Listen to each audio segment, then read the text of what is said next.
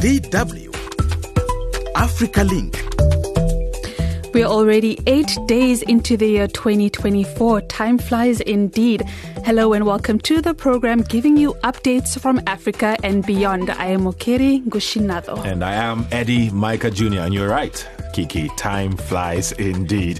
Join us on Facebook at DW Africa and share your thoughts on the stories we're covering. Coming up, was it an attempt to silence pan-African youth leaders? Mixed reactions in Ghana after the government cancels a convention of prominent African speakers. I have no doubt in my mind that there is a conspiracy of sorts by the elements that it has happened the way it has happened. So this is not an occasion for lamentation. It is an occasion for redoubling our efforts. Okay, that conference was organized by political activist and businessman Nana Kwame Bediako. But who is he really? I am interested in the regions and the humans. I am interested in the countries. I am interested in the continent. The great opportunities to be able to prove a point to the world that this is what we can make out of ourselves as a black society. Indeed. Stay tuned for the details, but first we bring you the world news in brief. DW News. Welcome to the news. My name is Jen Nyingi. Ukrainian officials say Russia launched a large-scale missile attack early today, prompting an air raid alert for the entire country. Ukraine's Air Force said that across the country it shot down 18 out of more than 50 cruise and ballistic missiles launched by Russia. Officials said the attacks killed several people and injured many others. DW's Mark Sander has the latest from Ukraine's capital, Kyiv. What has been reported so far is that at least 3 people have been killed in these attacks and at least another 33 people were injured. There also has been an impact to the energy grid in that particular region with power outages as a consequence of that. Now, these attacks, they are of a smaller scale compared to what we have witnessed here in Ukraine at the end of last year and the beginning of this year.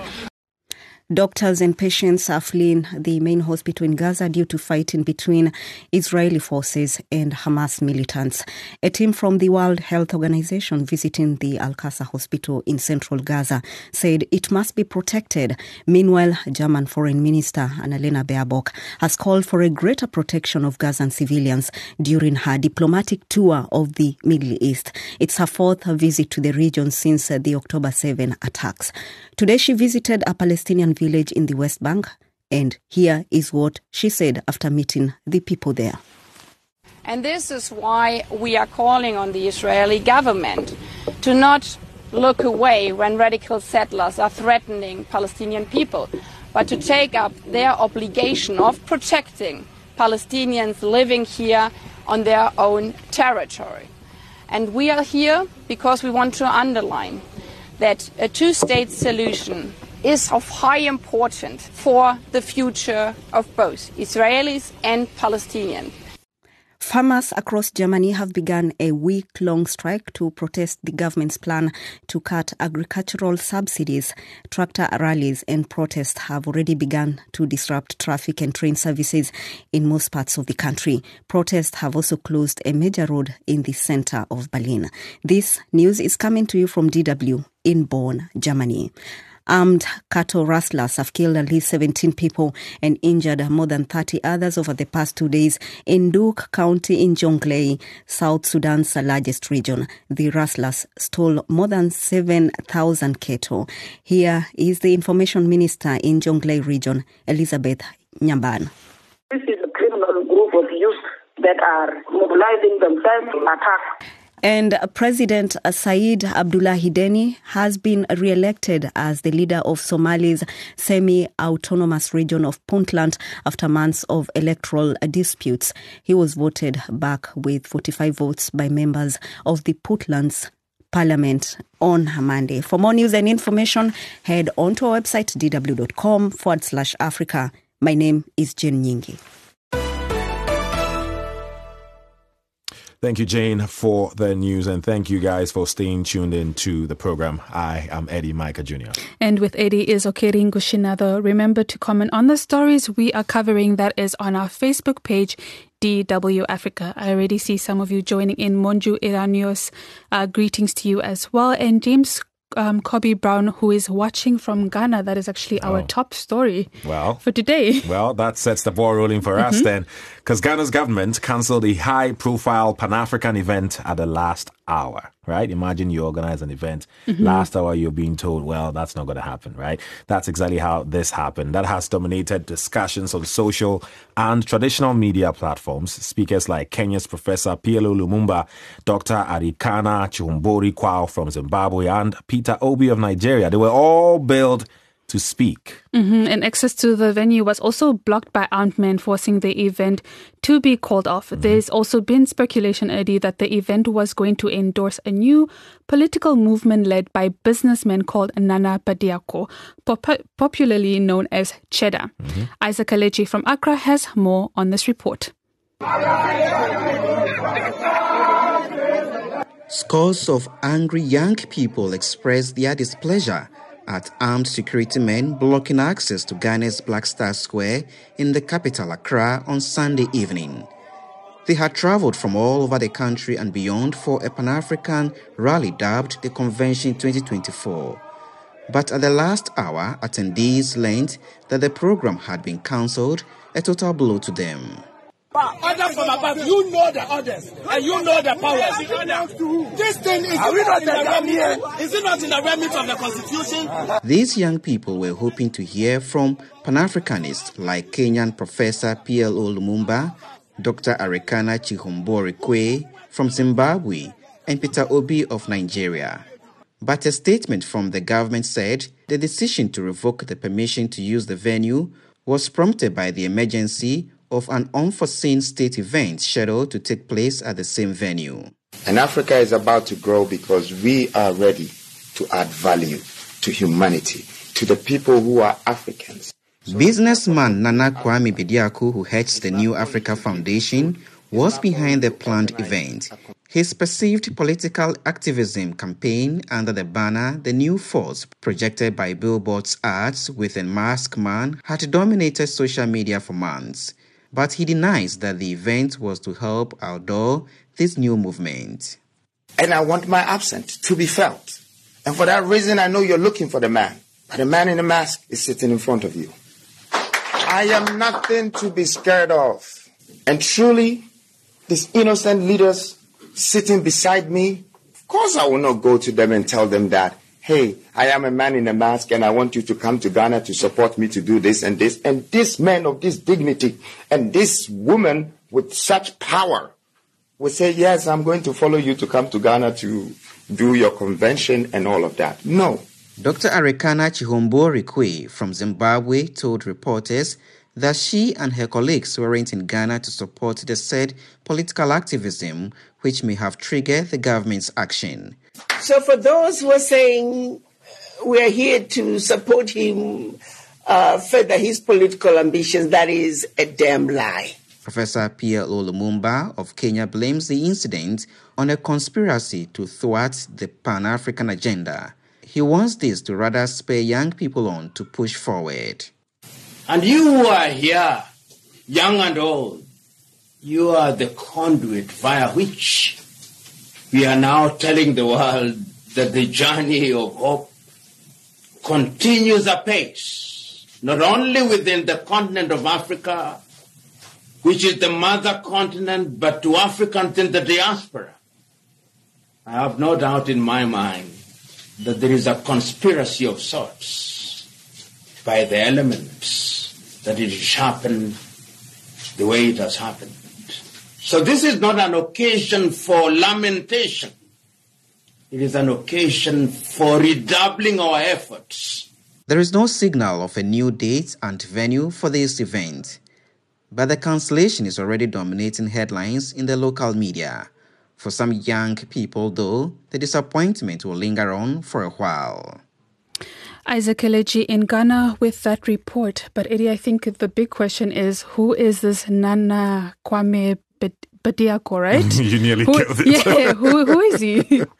Well, yeah, first of all, he's perceived political activism and movement is what people are saying that may have forced the Ghanaian government to cancel the said pan-African event, right? Mm-hmm. But let's find out more about him. Isaac Kaleji, our correspondent on the ground, did this portrait of him, and it's now presented by Eunice Wanjiru. Nana Kwame Bediako, also known as Freedom Jacob Caesar or Cheddar in Ghana, is a well-known businessman who resonates with many young people in Ghana and across Africa. Turning 44 next month, he owns several real estates, finance and property management businesses in Ghana and beyond. He was born in Kumasi, Ghana's Ashanti region. He schooled in Ghana for a while before moving to the UK for further studies. So who inspired him to greater heights?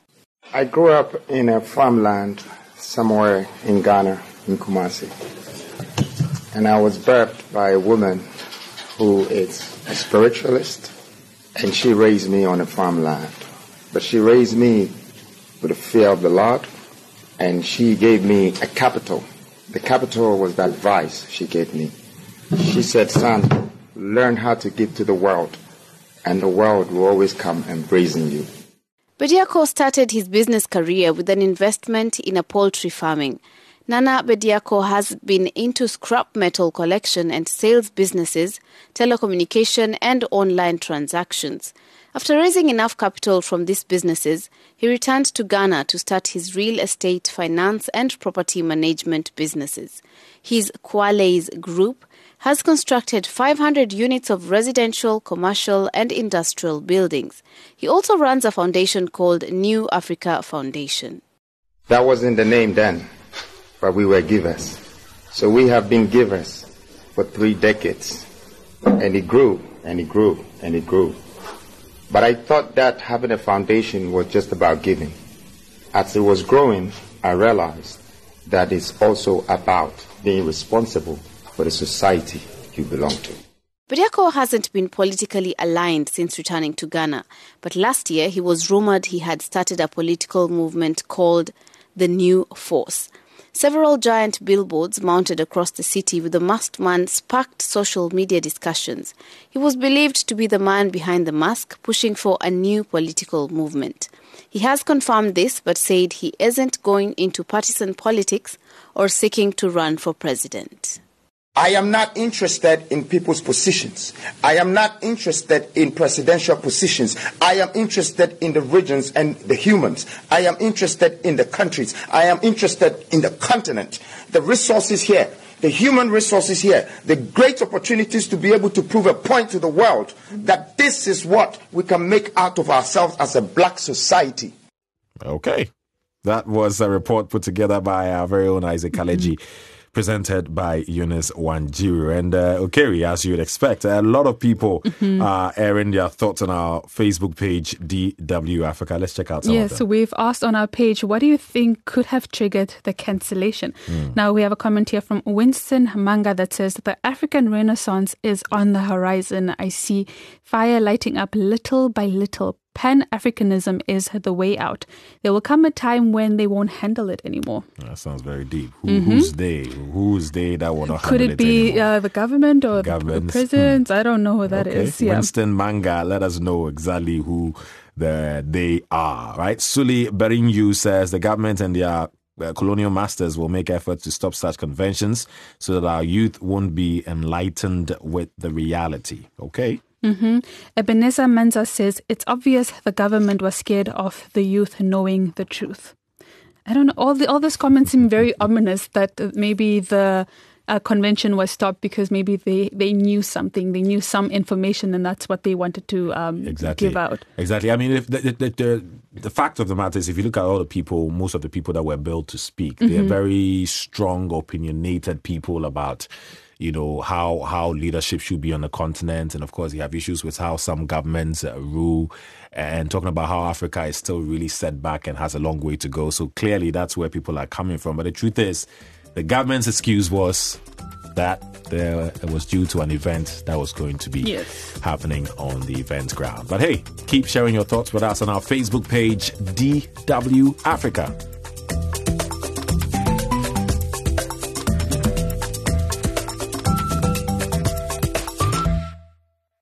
You are listening to DW's AfricaLink program with me, Keri Ngushinado. And I am Eddie Micah Jr. Join us on our Facebook page, DW Africa. That's where the show is live. And we also appreciate our listeners via our partner stations around the world. But Eddie, there's still more to come.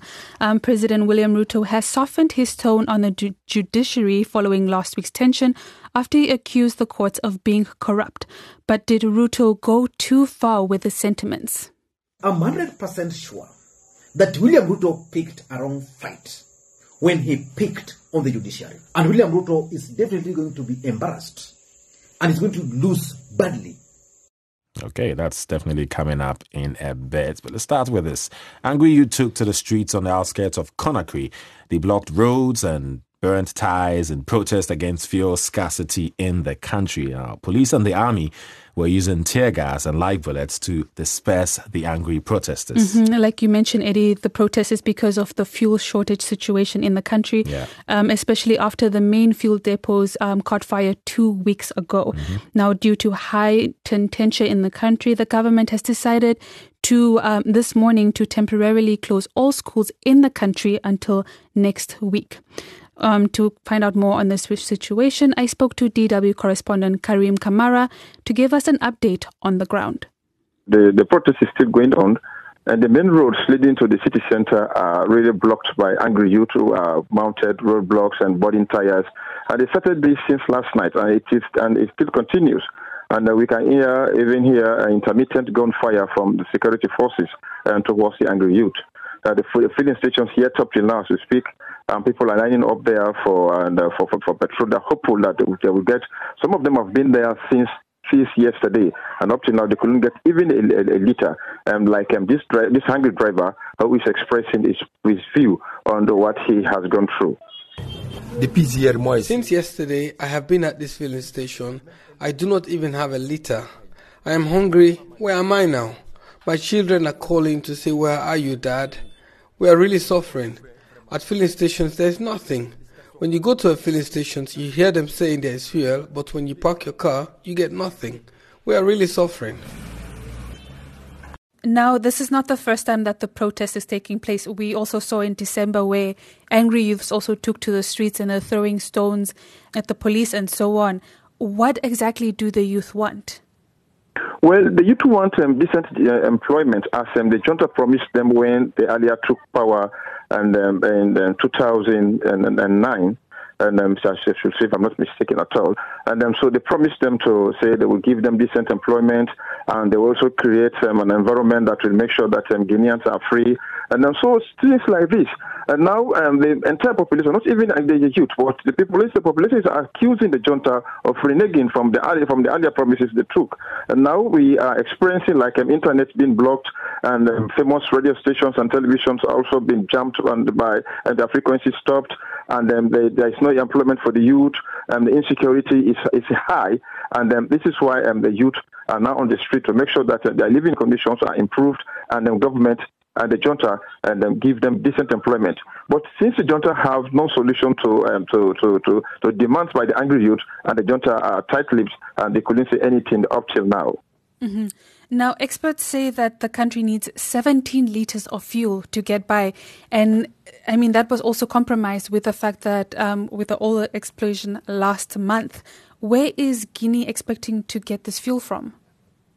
Well, Guinea, the government is in negotiations with neighboring countries like Sierra Leone and Ivory Coast. But over the weekend, the Prime Minister, with a high-power delegation, we are in Freetown to sign an agreement with the Sierra Leone government to supply them with something like 16 million liters of petrol. So that agreement was signed last week. So they get back to Conakry, and they say the Guineans should wait, and petrol is on the way to Conakry. And due to the gravity and due to the seriousness of the matter, the government was even compelled to ask schools to close today and for about a week. So they say so that they'll be able to perfectly distribute petrol all across the country.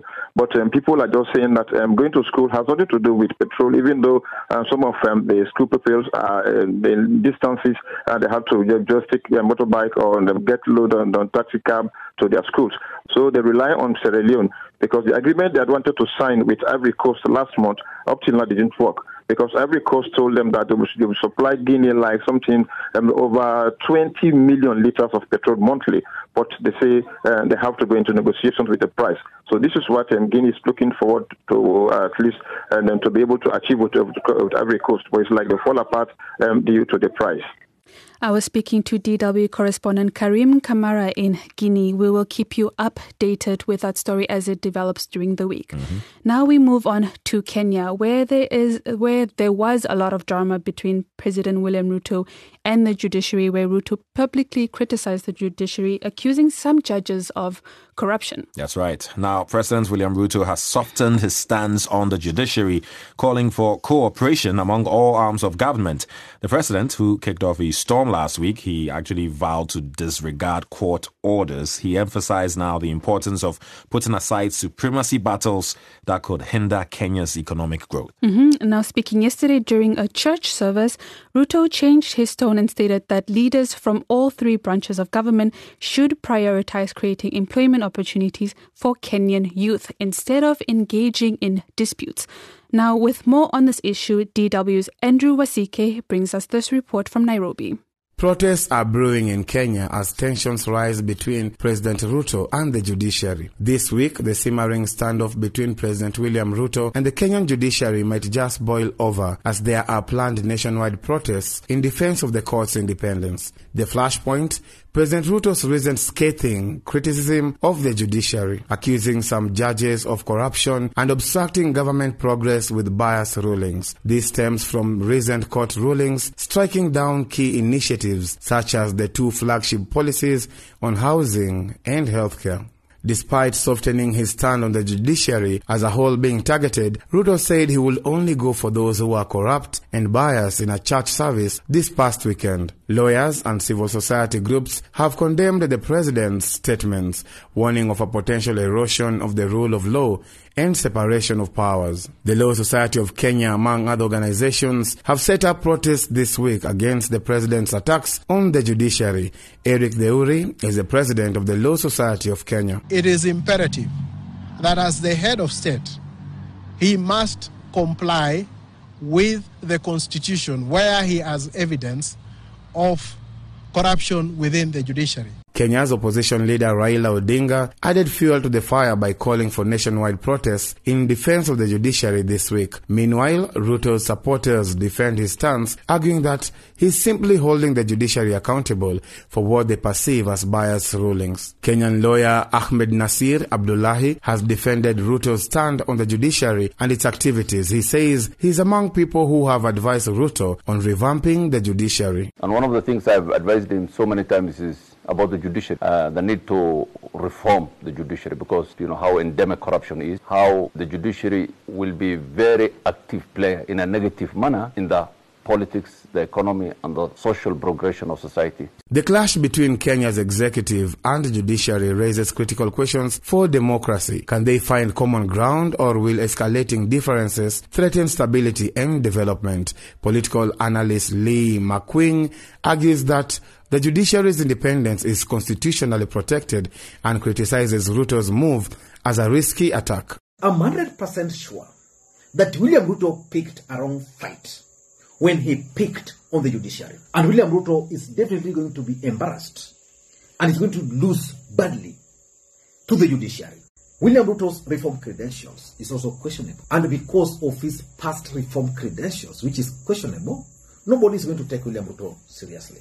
While tensions between the Kenyan presidency and the judiciary are not unprecedented, the current situation under President Ruto is undoubtedly a significant escalation. Past presidents, including Mwai Kibaki and Uhuru Kenyatta, have also expressed frustrations with certain court rulings, occasionally resorting to rhetoric that questioned the judiciary's impartiality or threatened its independence. However, these instances were typically isolated incidents, rarely reaching the level of sustained public criticism and direct accusations of corruption seen under President Ruto's administration. Experts have warned that there is a risk that this could continue to escalate, leading to further political instability and potentially even a constitutional crisis.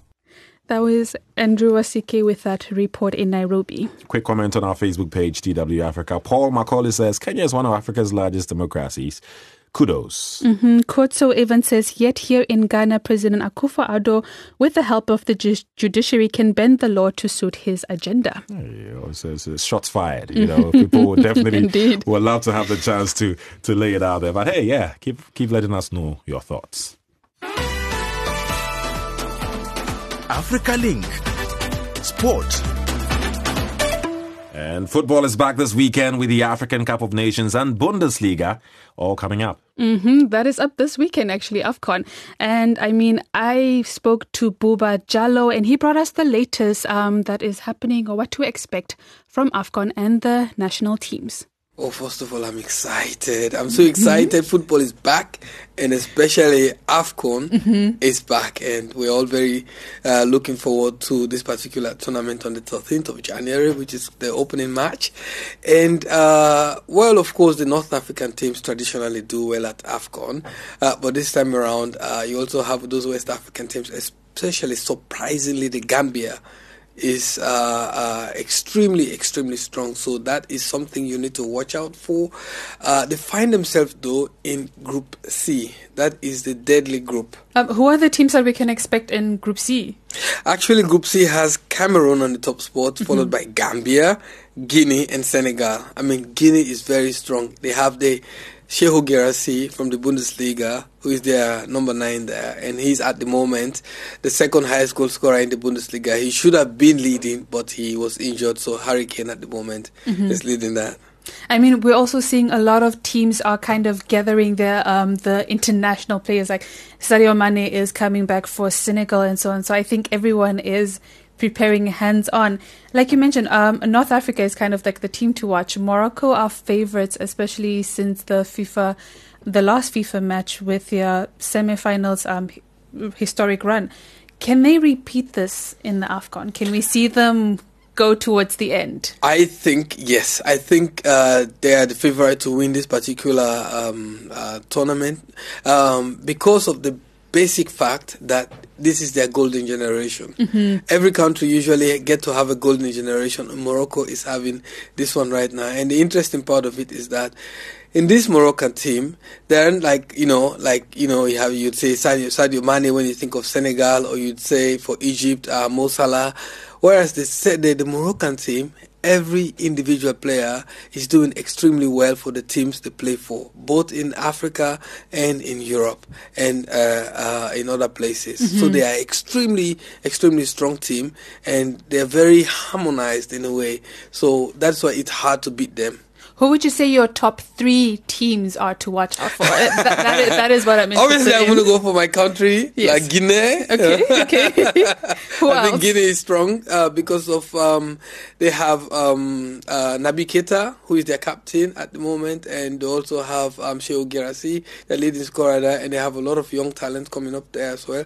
But obviously, you have to give it to Senegal. Senegal, led by Sadio Mane, their coach is extremely brilliant. He's just smart, and I'm also watching forward to what Cameroon is doing. And we see the Bundesliga is also resuming this weekend after a short summer break.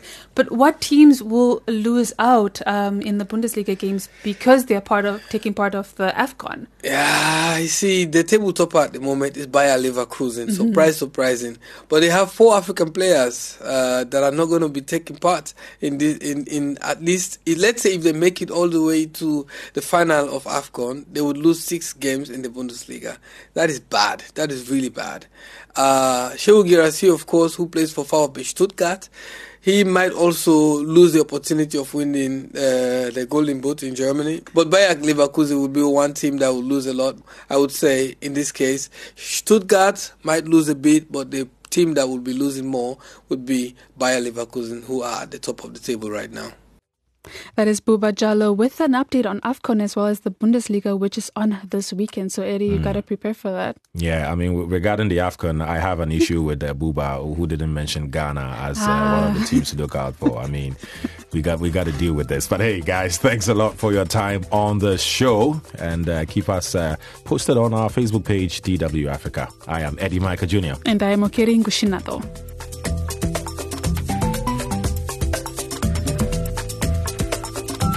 DW. Made for minds.